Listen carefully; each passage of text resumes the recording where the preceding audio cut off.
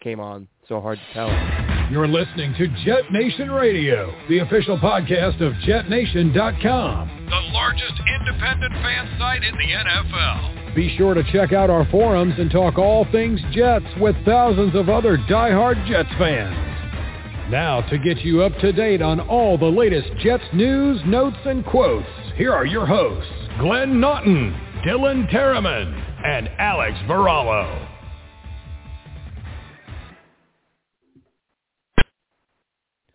Good evening, Jets fans. I am Glenn Naughton. This is JetNation Radio. Thank you so much for tuning in. We have a lot to cover tonight. We're going to talk about the Jets' loss in London. We're going to talk about the upcoming bye, and we are going to cover the current rookie class and discuss how we feel they've done. Now, this is the thing: the NFL goes to a 17-game schedule. All of a sudden, it's not in quarters anymore. So normally we do it after week 4. This year we're doing it after week 5. We're going to talk about the rookies, how they've done, the ups and downs. You know, it's early, small sample size, and all that. But still worth discussing in terms of, watching progression as they go throughout the year. Alex Varallo will not be with us this evening, but Dylan Terriman is here with me. Dylan, how are we doing? Doing all right. Wish we could be talking about a second consecutive win heading into this bye week, but unfortunately we're not looking that great, and we came out slow. So here we are at 1-4 and wondering what to do from here. Yeah, well, that's the thing. The Jets came out really flat. Again, got their doors blown off again in the first half. Went into halftime down 20-3, and it didn't even feel that close. I mean, being there, I mean, obviously, for as rare as it is that I get to go to a game, and as much as I paid to go to this one, there is no chance I was leaving early, and I've never left a game early. But I'll tell you what, this was one of those games where I felt like leaving early. I'm just sitting in my seat there 20-3, and I thought, man, this is just thank goodness they got it somewhat under control.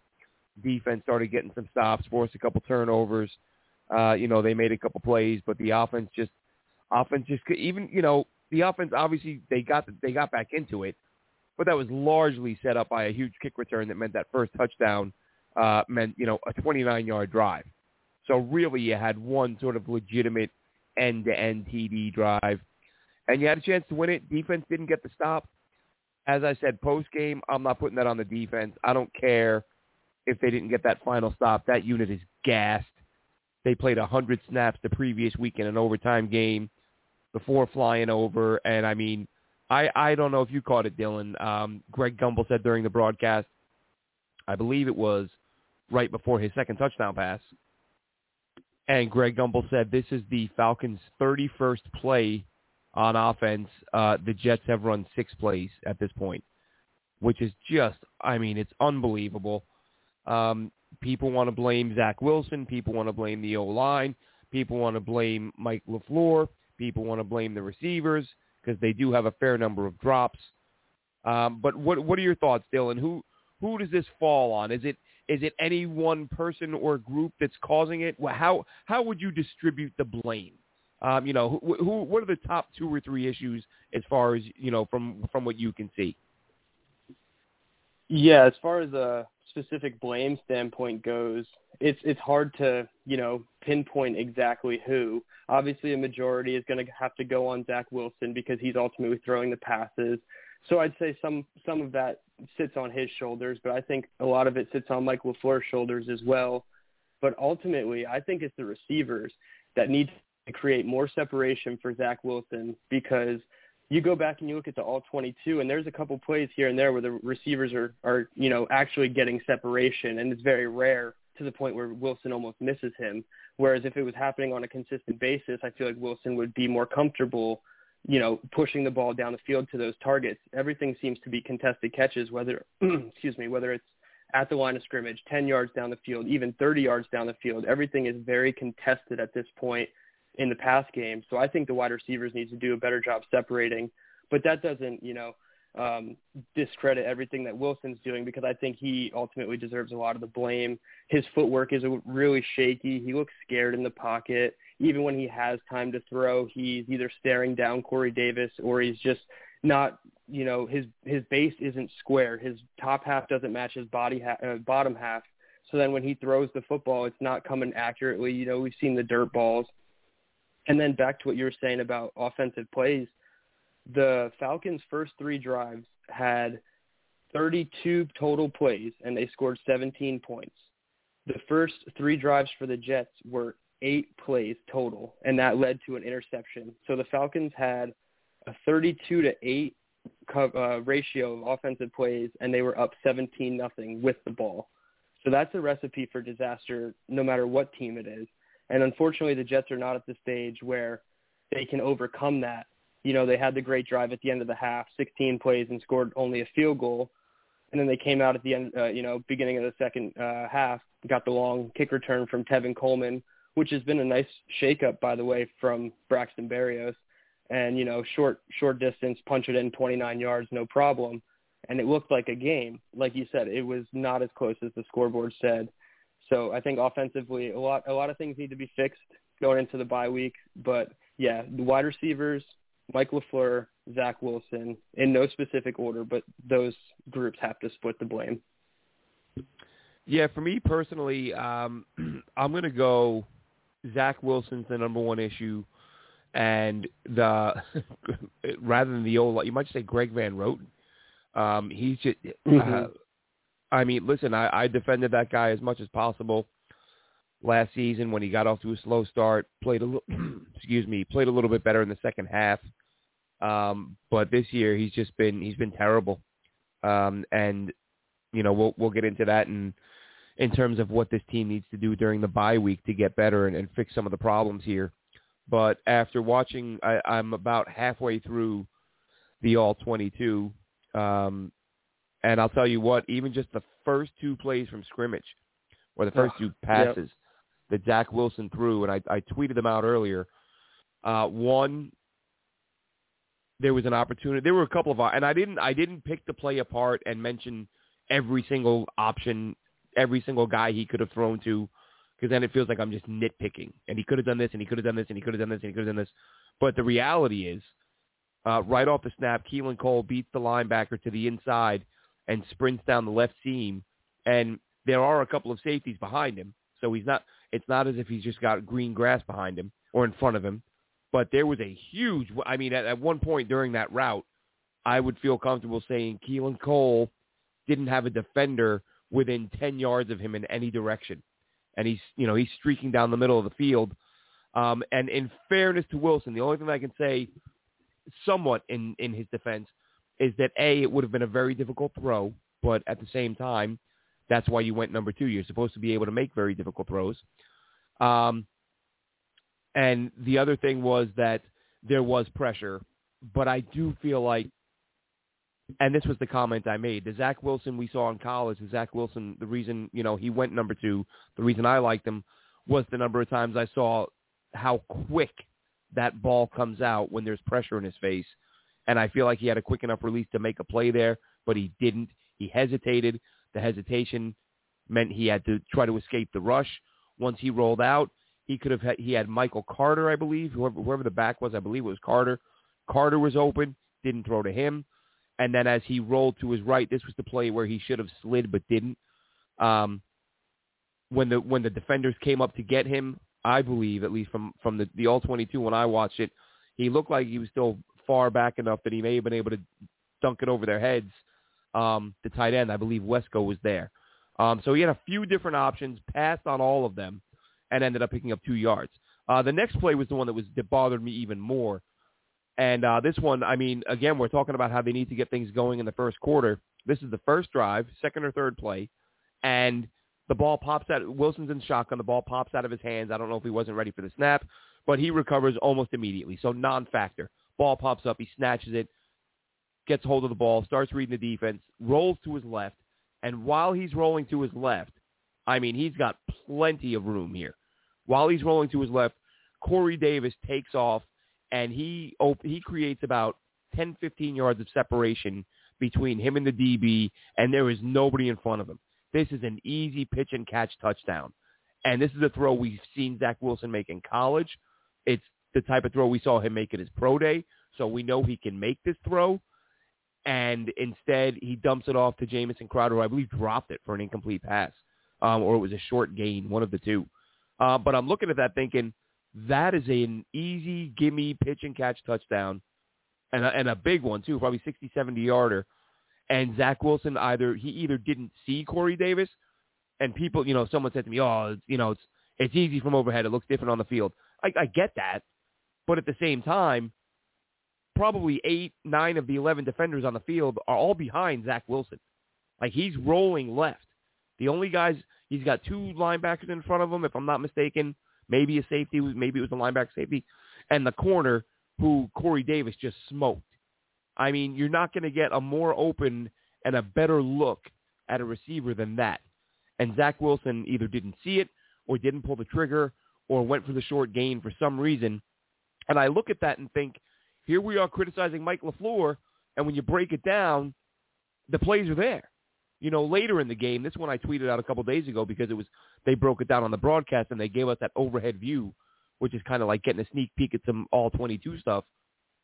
Elijah Moore lined up in the slot and completely smoked the defenders running toward from the slot toward the left sideline. And, of course, Van Roten gets beat, so Zach has to roll out. But it looked like he had a split second there where, again, if he uncorks that, Elijah Moore had room for days.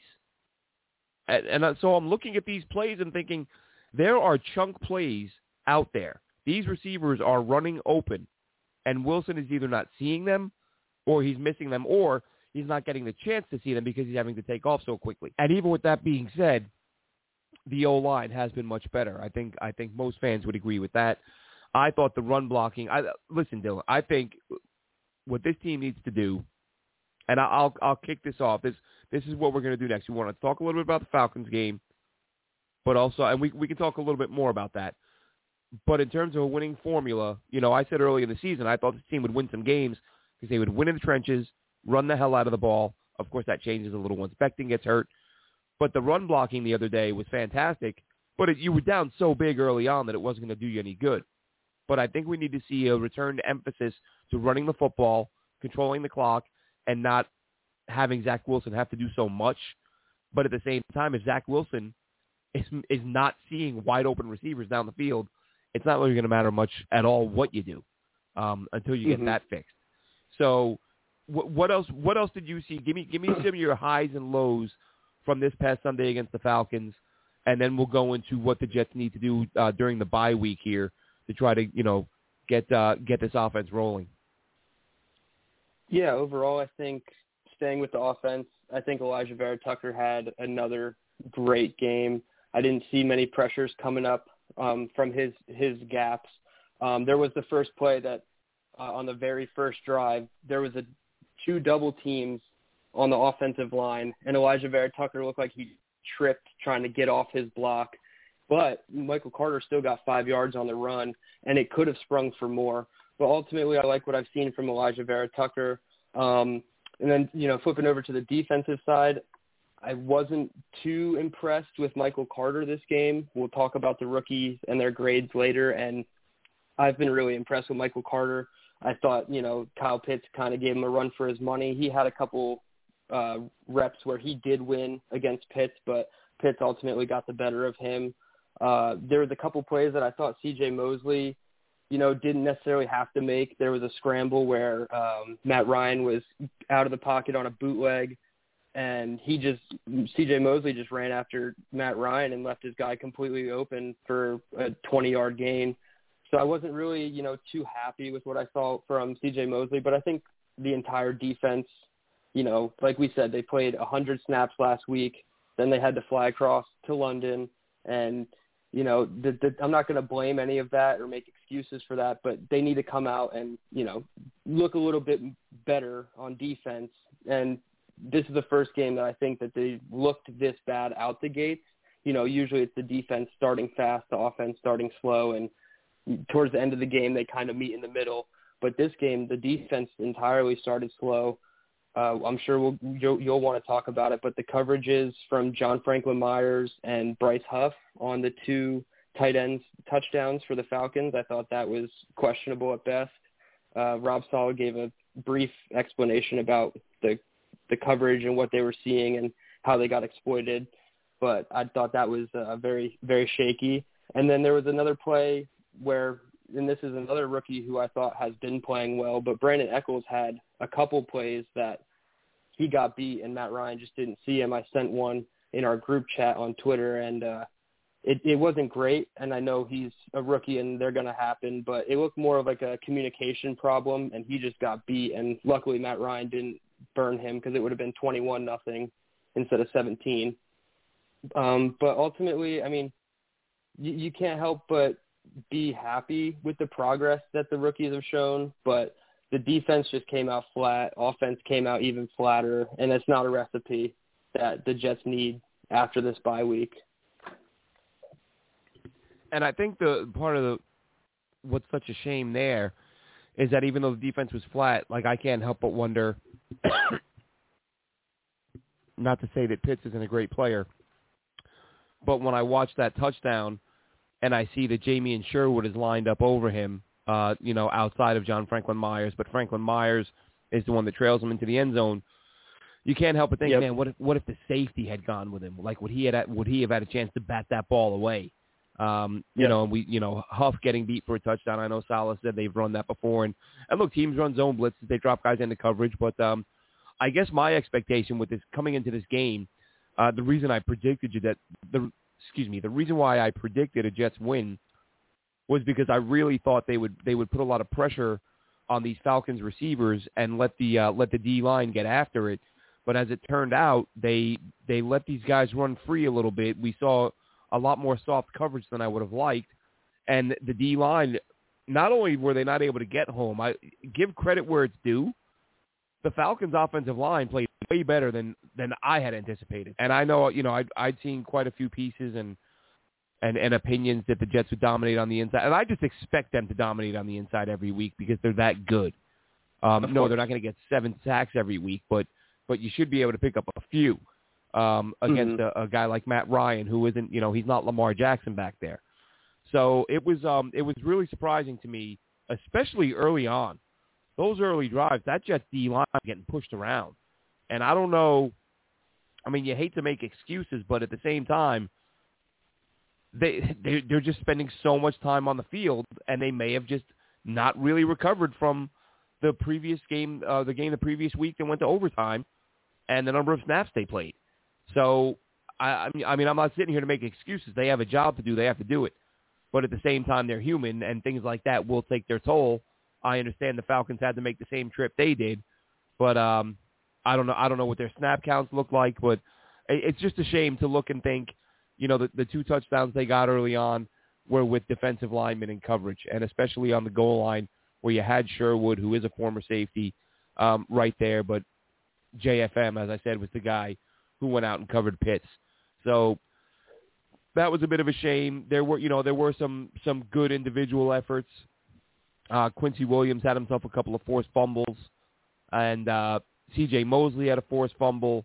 The corners weren't as good as they had been in previous weeks, but Bryce Hall made a couple of really nice plays, nearly had himself a spectacular interception a little bit later on. So another good showing for him. So there are guys who are playing well, and I will say I felt a lot better after watching the game on TV and watching the All-22. You kind of got a feel for how close they were, especially, again, in the run game where there was some opportunities to make plays. And again, I hate to keep bringing it up, but Van Roten's killing them right now. And he single-handedly had some plays where everyone had a hat on a hat, and they were, everybody was in position to open up a hole, and Van Roten's guy would get into the backfield and disrupt everything, and then everything falls apart. That's all it takes is one guy to get in the backfield. The running back has to redirect, and then it's just chaos. So he's really hurting them right now. I don't think Dan Feeney would be any better. But you can't that's one thing I wish. And again, not that Salah is going to be honest and tell you, but I wish they had said, without even being specific, I wish someone had asked Salah, when you get back from the bye, is there a chance you'll have any new starters? Is there anyone who might be able to steal a starting job over the bye? And it's a bye, but they get 4 days off, 5 days off, whatever it is. So it's not even like you have an extra week of practice. You just have an extra week between games. But the players get 4 days off. And I think Salah said they have to get 4 days plus the weekend. I don't think it was 4 days including the weekend. I'm not sure. So it might be just a full week off.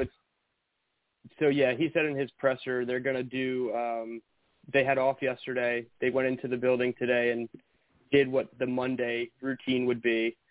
Tomorrow they're going to do a light workout in the gym and just simulate a Wednesday practice. And it's Thursday, Friday, Saturday, Sunday off. So, 2 days plus the weekend. Okay, so he which he said is dictated by the CBA. It's not as if he has the power to override that. Yes, exactly. But again, that's practice. Did the coaches huddle? Did they get together and say, "Look, how do we fix this?" I don't know how many. I mean, listen, if they just don't feel that good, that's concerning. If they're looking at the other guys they have on the roster and don't feel good about them, good enough to move them into right guard, that's concerning. I put a question on Twitter earlier, and man, people, I don't think Jets fans have ever come after me this aggressively. I had a nice back and forth with about 300 people, and it was funny because I would have to reread how I wrote it. I don't think I put it down as a suggestion. I think I said somebody suggested this to me, asked people for their thoughts, because I am one of those fans, and most fans, I think, will often say, play the best players. Get your best guys on the field. Whoever's good enough to start should start. And if you're better than the guy in front of you, you should be playing. So this is something, and I get that it sounds crazy, because the first time I saw it, my response to it was exactly what everyone's response to me was on Twitter today, which was, what a stupid idea, what an idiotic idea. And I get how it is at first glance, and it wasn't until the third or fourth different person said it to me, and I was kind of like, is that the worst idea in the world? What the idea was if you look at the way George Fant is playing right now, he's playing really good football. He's not a liability at all at left tackle. He's doing a nice job. And I don't know if you recall, Dylan, when Mekhi Becton went down, I'm pretty sure I said, Fant might be one of those guys, as much as left tackle is valued more than right tackle and generally tougher to play, I think he might be better suited at left tackle. Yep. So he's done a nice job there. You got Moses at right tackle. You got AVT, who we got to talk about him. You got McGovern, and then you got GVR, who's this complete liability. By the time Becton comes back, your season's going to be halfway over. Probably going to have 8 games left. What was suggested to me that I put out there, I was like, what about Becton? You move Becton to guard for 8 games. There's the one part of me completely gets the idea where you say, well, that's idiotic. He's a tackle. You don't want to stunt his growth. And he doesn't play the right side. All valid stuff. Until you kind of go, well, you know what? He played some right tackle in college, so he's familiar with playing the right side. You could argue it would be even a little easier on the inside because he wouldn't have to worry about edge rushers getting to the outside, which is something he has struggled with. And the bottom line, I mean, anyone who's against that, I guess my best argument, and I'm not even sure how I feel about it. Like I said, it was an idea I was kicking around, or that people mentioned to me, and I thought it through. Whether you think he's suited, not suited, like for starters, I don't think Mekhi Becton playing guard for a half a season is going to ruin his career. I don't think he's going to forget how to play tackle and never be the same guy again. I think he'll be fine. But my question to anyone who opposes it is, are they a better or worse team with that lineup? Like even if it's not ideal, I still think Becton would be a better option than Van Rote. And people, we'll move Fant to guard. Me, I don't see Fant as that type of guy. I want a guard to be a guy who can bully and steamroll and just blow through guys, which I think Becton can do. We know Becton can do. So it's unconventional. I get where it kind of sounds stupid, but I guess I'm looking at it in terms of how do you get the best 5 guys on the field and get the most out of them? Like, sure, you can say, well, let's move Becton to tackle, Fant to right tackle, and Moses to guard. I guess I could live with that, and I guess I'm just looking at Fant and thinking, how do I get the most out of him? And the answer to that is left tackle. That's where he's played his best football. And then that gives you, then it's what do you do on the right side? Do you want Becton or Moses at guard? Either one. Even let's say Becton at right tackle because he's played there a little bit in college, and then Moses goes to right guard. Just something like that, some type of shakeup. What I'm saying here, Dylan, is we need to replace Greg Van Roten. And Would you be willing to do something that drastic, or would you do something less? And you can say, Glenn, I think you're a moron, because believe me, everyone else on Twitter has said it, and I'm okay with that. I don't have feelings. I have no feelings. What do you think of that? No, I actually don't think it's moronic at all. I agree. You have to put your best 5 out there. I won't agree with the exact lineup per se of having Fant left guard or left tackle, Becton right guard, Moses right tackle. But that second time around when you said Fant left tackle, Moses right guard, Becton at right tackle, I think that has more, meat to it. And I think that could actually be beneficial. I know that you just said as well that Mekhi struggles off the edge, with especially faster pass rushers. But if you have George Fant on the left side who's holding up well, it's going to kind of balance it. There was some plays I didn't mention earlier on, but Morgan Moses, he really got made look. He was looking silly against Dante Fowler. He hit him with a spin move on one of Zach's rollout passes, and Morgan Moses literally didn't know what to do. So yeah, Moses had a few snaps where he looked pretty bad. But let's just go to the phones real quick. We have a caller on the line, 973 area code. Caller, you're on the line. What do you got for us? Good evening. Thank you. I'll tell you what, that was brutal to see, with those plays like that. I mean, the Jets had a chance until, like in the actually in the first part of the game was brutal. The offense and the defense was just, shabby and couldn't do anything right. They managed, a little bit later in the game, but the Falcons' defense, just would be too powerful. Even though they're 1-3, I mean, they show why they're better than their record shows. Sorry, I think we lost you there, caller. Go ahead and try to call back in again. We'll get you back on.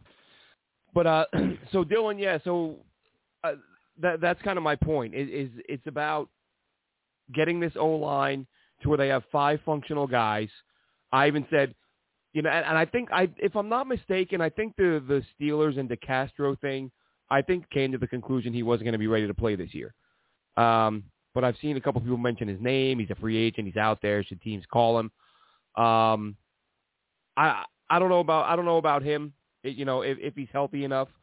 But you got Schwartz, who played with the Chiefs last year.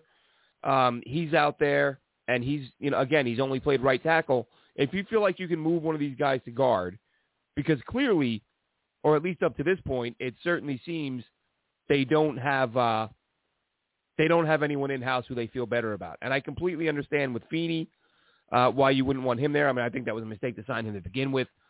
But and it's a shame that Adrian Clark is down, and it sounds like he may be done for the season. Or I shouldn't say that. It's unclear. They've been unclear about how long he'll be out. With him being on IR with the bruise, with the spinal contusion. So there's a lot of questions that need. Well, there's one big question on the O-line that needs to be answered at guard, and they need to find somebody who can play there. I know we've talked about Isaiah Williams. He's a guy that was added to the active roster. He's a guy who played tackle in college, projected to guard. And who was it? They picked somebody up that. You just sent me the message, former Viking. Oh, who was Drew it? Samia. Drew Samia. I know nothing about Drew Samia. I know his name because the Jets just tweeted it out.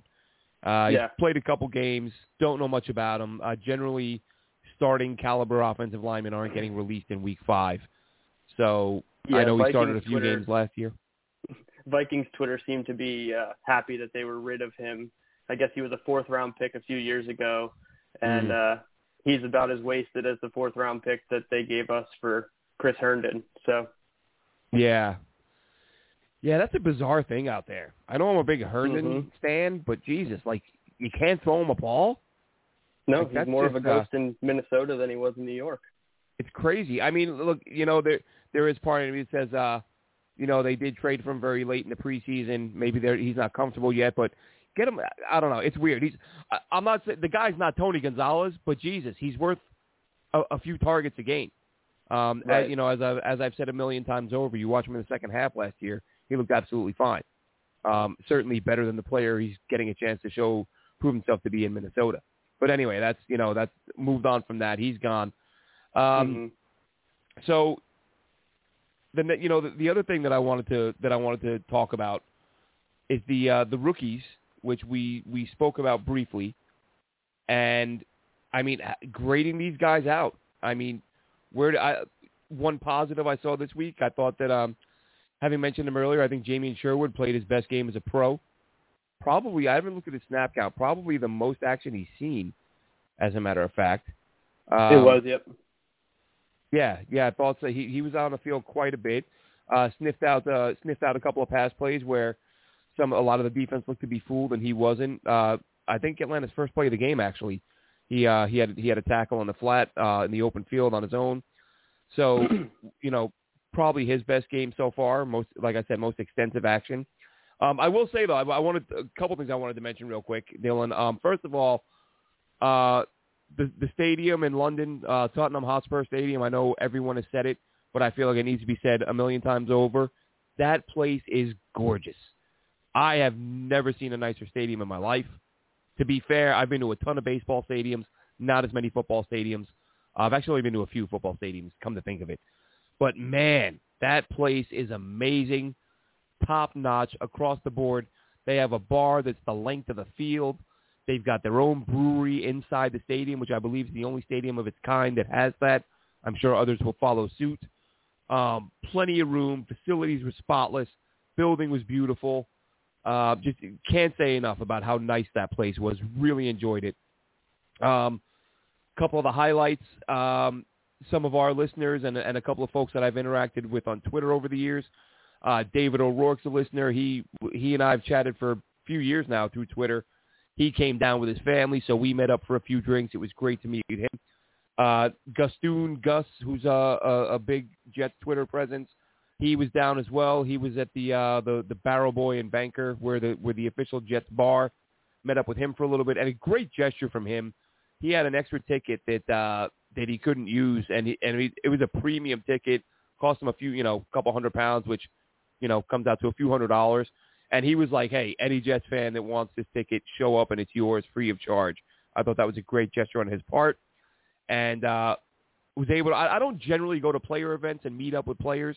I just don't. Or if I do go to events, I'm like, it's more I'm there with my friends or fans and interact. And I don't feel like the players leave that to the younger people. Like I'm old enough that I should be beyond that. But I just happened to be out and literally saw a tweet that Nick Mangold was going to be local, selling some of his barbecue sauce, which I've been trying to get my hands on since he released it, a year or two ago now. And I'm going to review it. I'm going to do a video review on Nick's barbecue sauce sometime here in the next couple of days. But those are the highlights. Getting to meet a couple of the fans who I've interacted with on Twitter. Mango was there, met him briefly, shook his hand. Didn't really, you don't hang around and have a day with him.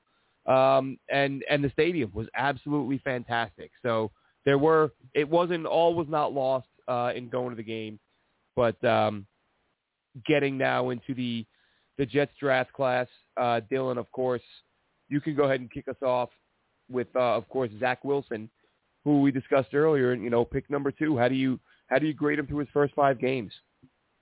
This is starting off a little harsh here, I think, but I have him graded over 309 total snaps. I have him graded as a C+ so far. I think you saw the A version of him last week in Tennessee, and then other than that, you've seen some pretty subpar, below average performances. Like I was talking about earlier, his footwork, he's not dancing in the pocket, but he's jittery in the pocket, and it makes his throws very off-platform. And although that is his specialty, he needs, the firm base to have the off-platform throws still have the juice on them. We saw the play right before the interception this past week. There was a rollout, and he had Ryan Griffin right in front of him, ended up 4 yards behind him in the dirt. Those little things just, like Robert Saleh said, don't be afraid to play boring. And once he figures out how to not play boring, and we saw, I don't know if you saw the ESPN article about Zach Wilson where he said that he's been overthinking his throws, and for the next 12 weeks he's just going to rip it. And if that's true, and he actually comes out and just rips it, and he sees it and reacts and throws it instead of sees it, waits, then makes a mistake, I think next 4 games or 5 games, whenever we come back around to the mid-season grades, that C+ is going to look a lot better. But I need to see it fully for more than just part of a game for me to give him a better grade. So for me, it's a C+. Yeah, I think that's a fair grade. I'm actually a little lower. I'm giving him a C. Wow. And one thing that I was going to touch on, I talked about it. I posted a JetNation video to YouTube earlier, but I was going to touch it again on the show tonight. And it probably the most concerning thing is the mechanics.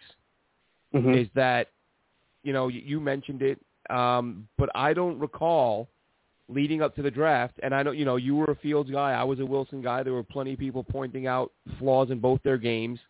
And I as I said, I watched every throw he made in college.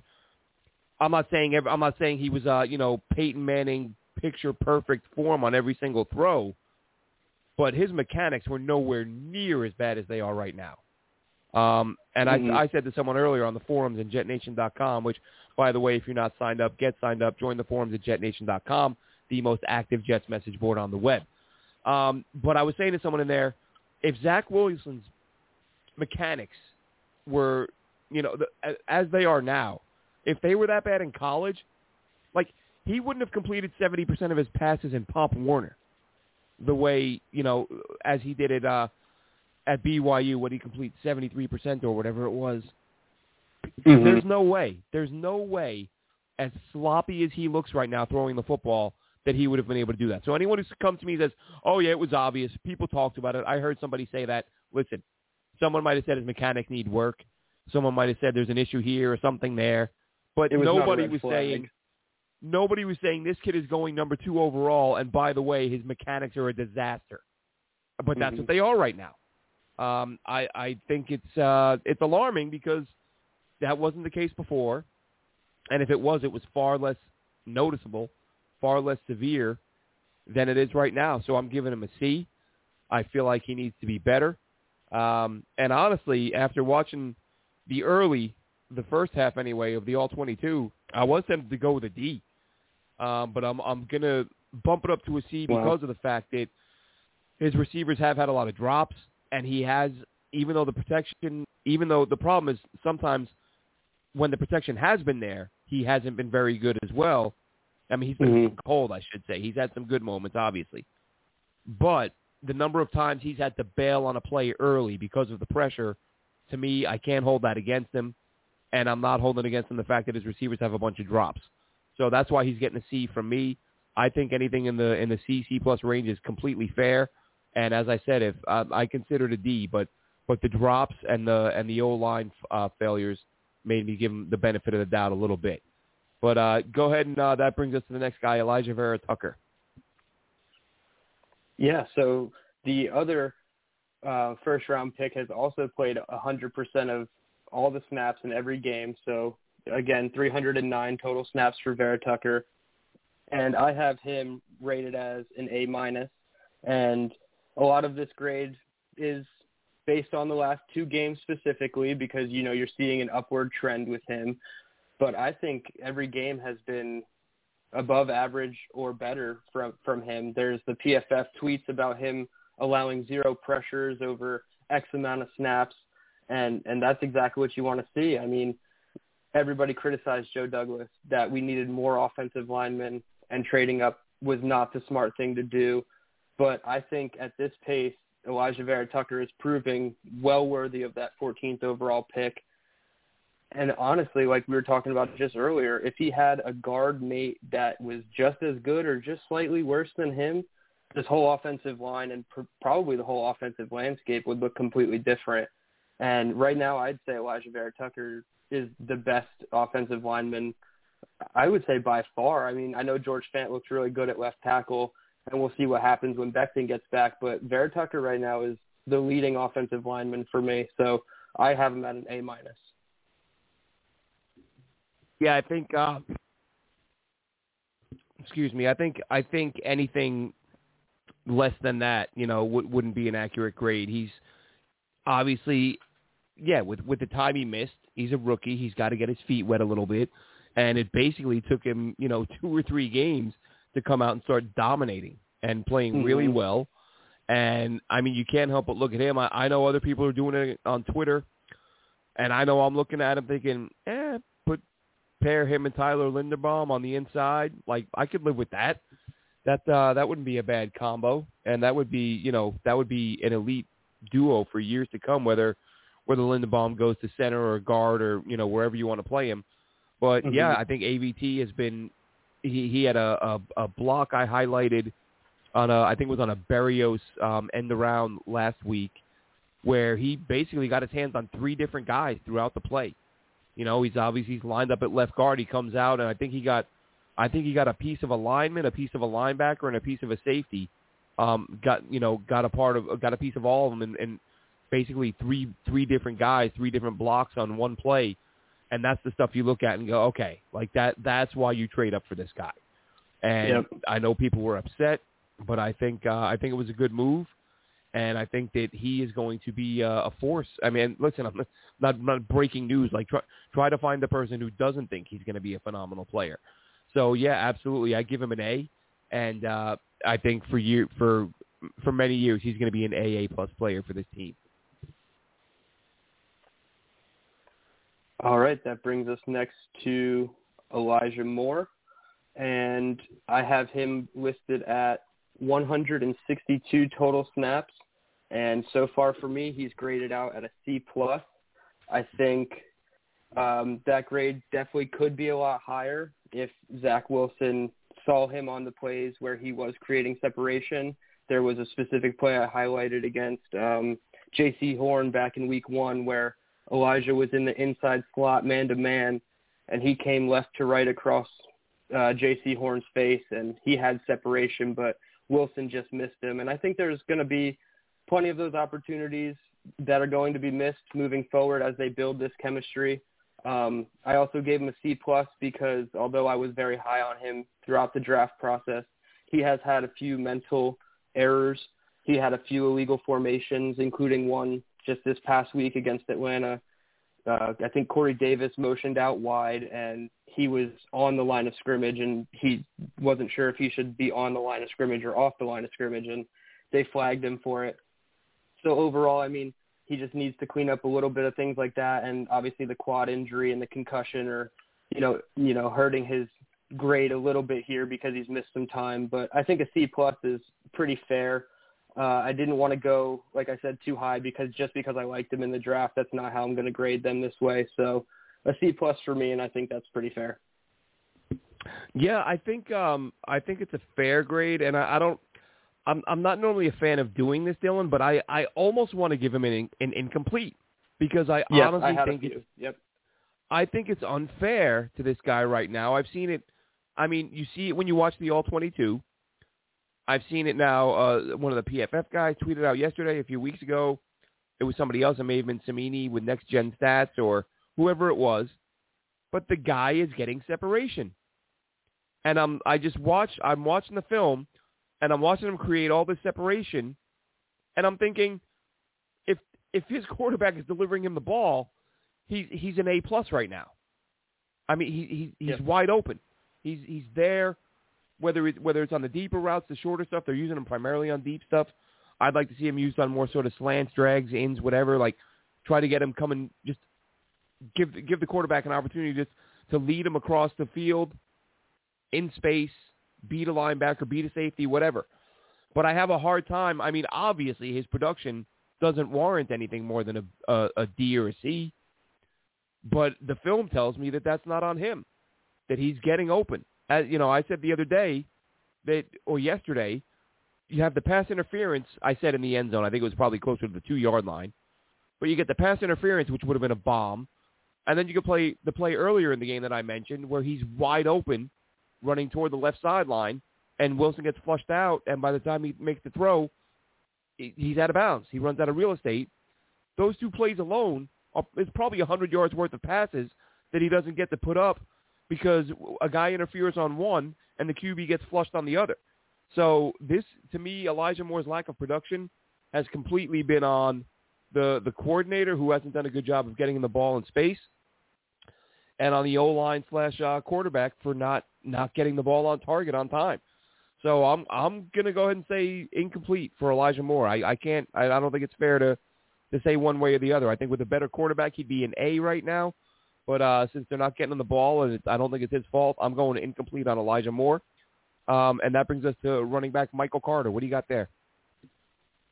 Yeah, Michael Carter, I have him at 132 snaps. I'm using Pro Football Reference for these, by the way, if anybody's wondering. 132 total snaps for Michael Carter, and I have him at a B-. I think he's explosive.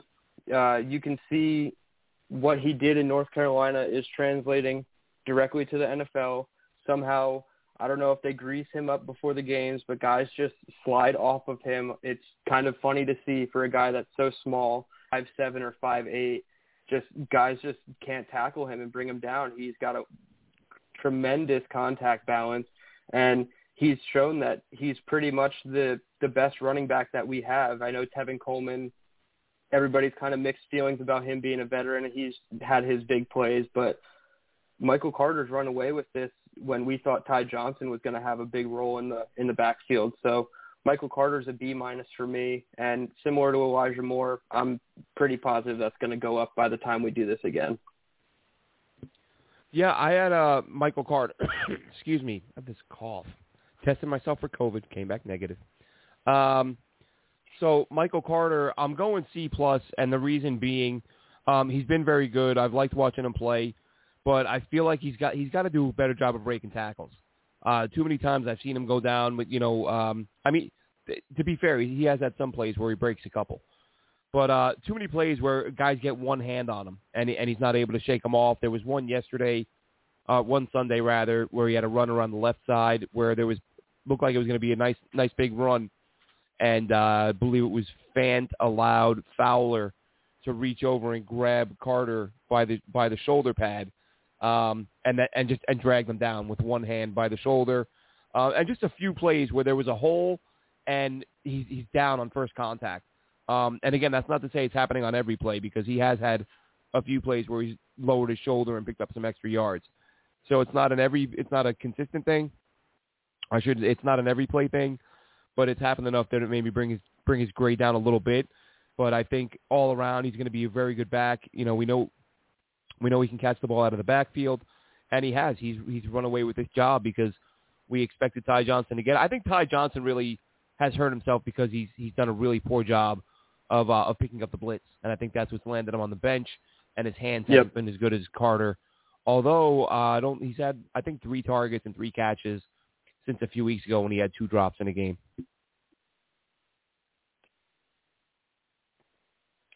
All right. Next we have Jamien Sherwood, the safety converted linebacker, and I have him listed only at 87 snaps. I believe he was inactive for a few games this season, and this is where I wanted to give my first incomplete grade of the rookie class, just due to the fact that he hasn't played so many snaps. But you alluded to it earlier, Glenn. I thought this past week was his most extended action, and he looked the part. He played 34 snaps, which, yes, that is the most he's played all season, 44% of the total snaps on the defense.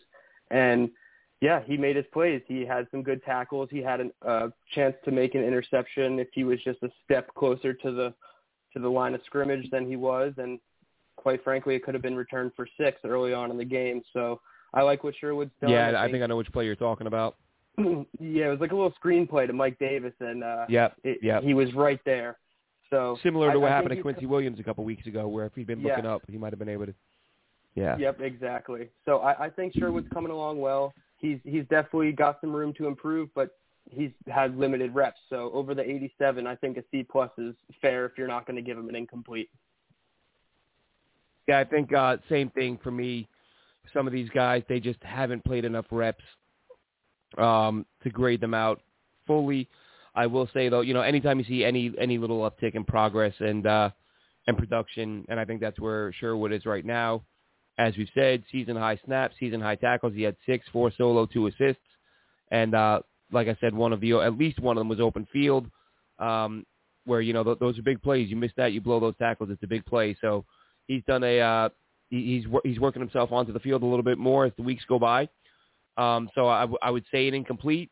because it's hard enough to grade a guy after 5 games, let alone 3 or 4. And while he's played in 4, week 1 he only played 3 snaps, and then he was injured, if you remember, and then he didn't play week 2. So really, he's played week 3, 4, and 5, and he's increased his snaps from week 3 to week 5. And we'll see more of him in the coming weeks, obviously. And so it's an incomplete for me, but good to see him trending in the right direction. And that brings us to the next pick, which was Michael Carter, the cornerback, who is now the slot corner. He played really well early in the season, and the first few weeks got beat a little bit this week, but it's going to happen. He's a rookie guy, late round pick. He's gonna take his lumps, but based on his moving.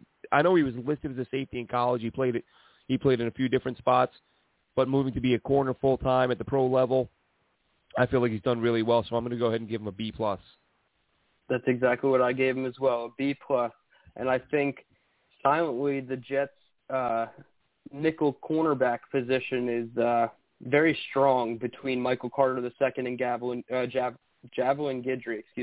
I think they put Guidry out to the outside a little bit so that Carter can play in the slot more, but I think both of them have done a great job. But, yeah, a B+ for me for Michael Carter, 236 total snaps.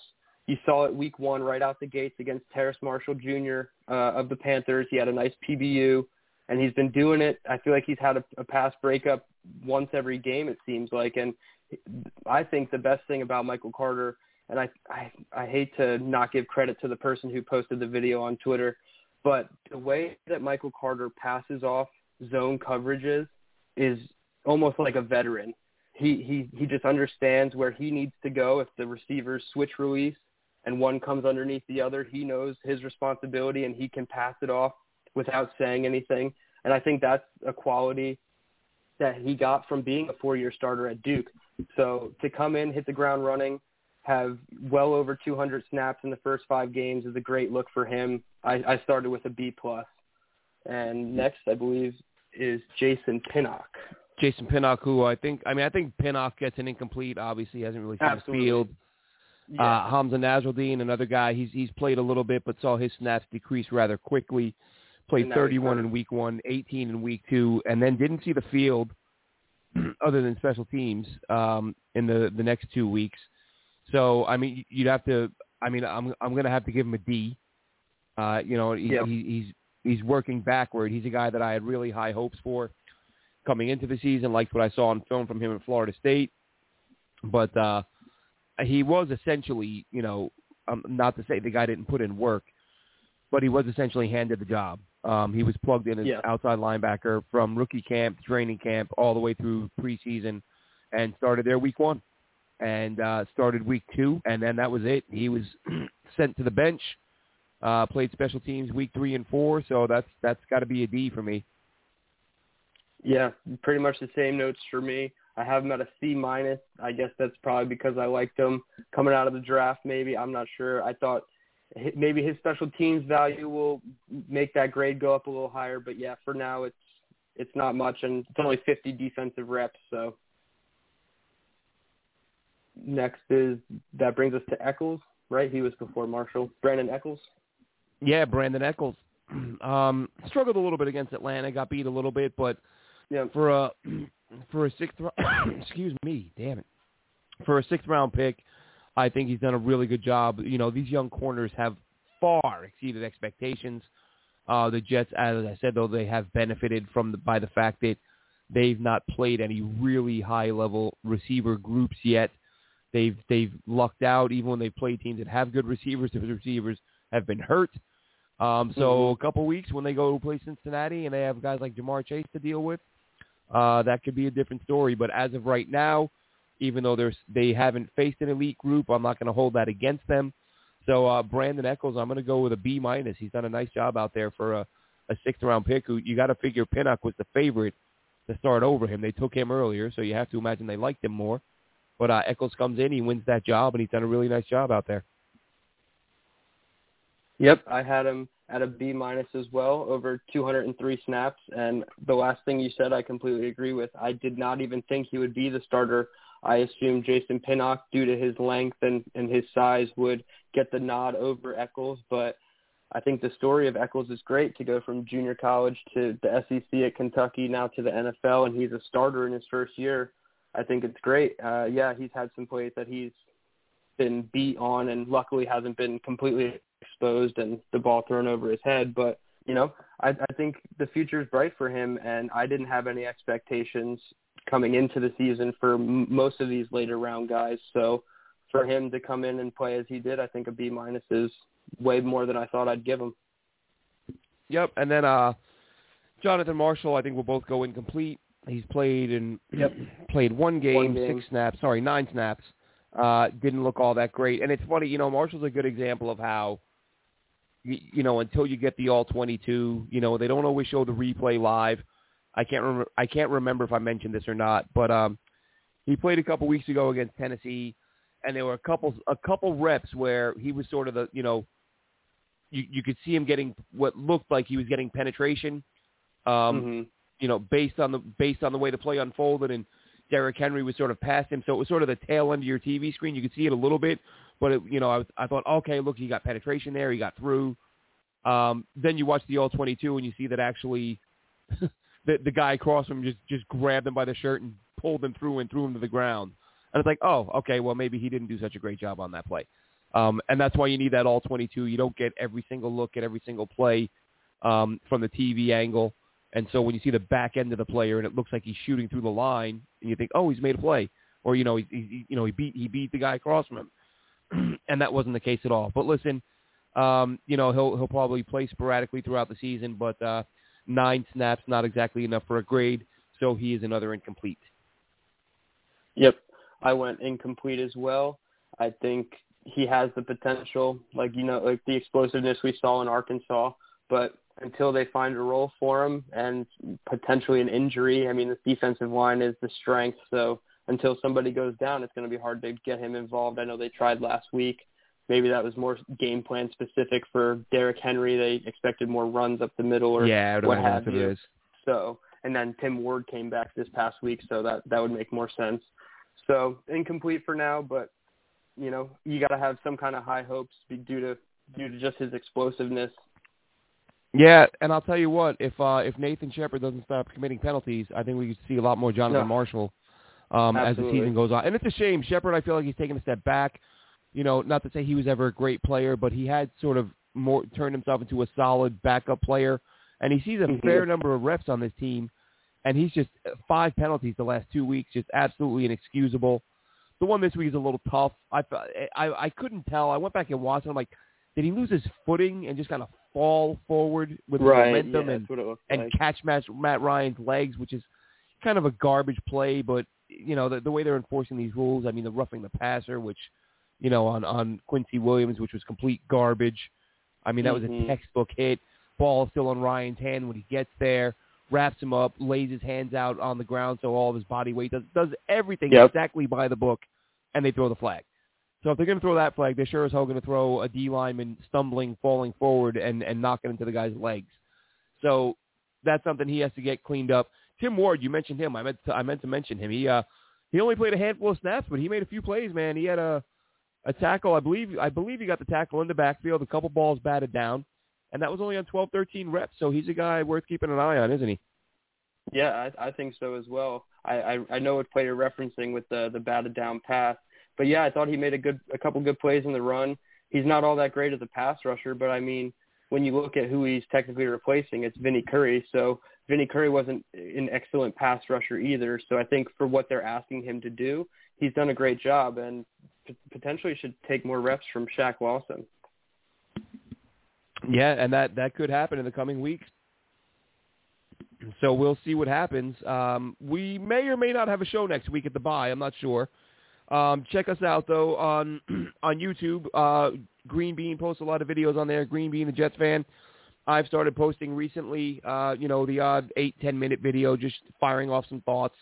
And be sure, as I said, check us out on JetNation.com, the most active Jets message board on the web. You can follow me on Twitter at AceFan23. That's ACE Fan23. You can follow Dylan at Dylan Terraman. and Alex Varallo, who isn't here today, but he should be back next week at NY Jets Life 24. So that'll wrap things up for us this week. Dylan, thanks so much for joining, and we'll catch you next week.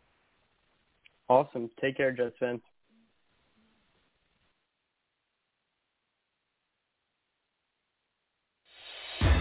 Thanks for listening. Be sure to follow us on Twitter at JetNation Radio. Glenn is at AceFan23, and Alex is at NY Jets Life 24. Until next time, Go Jets!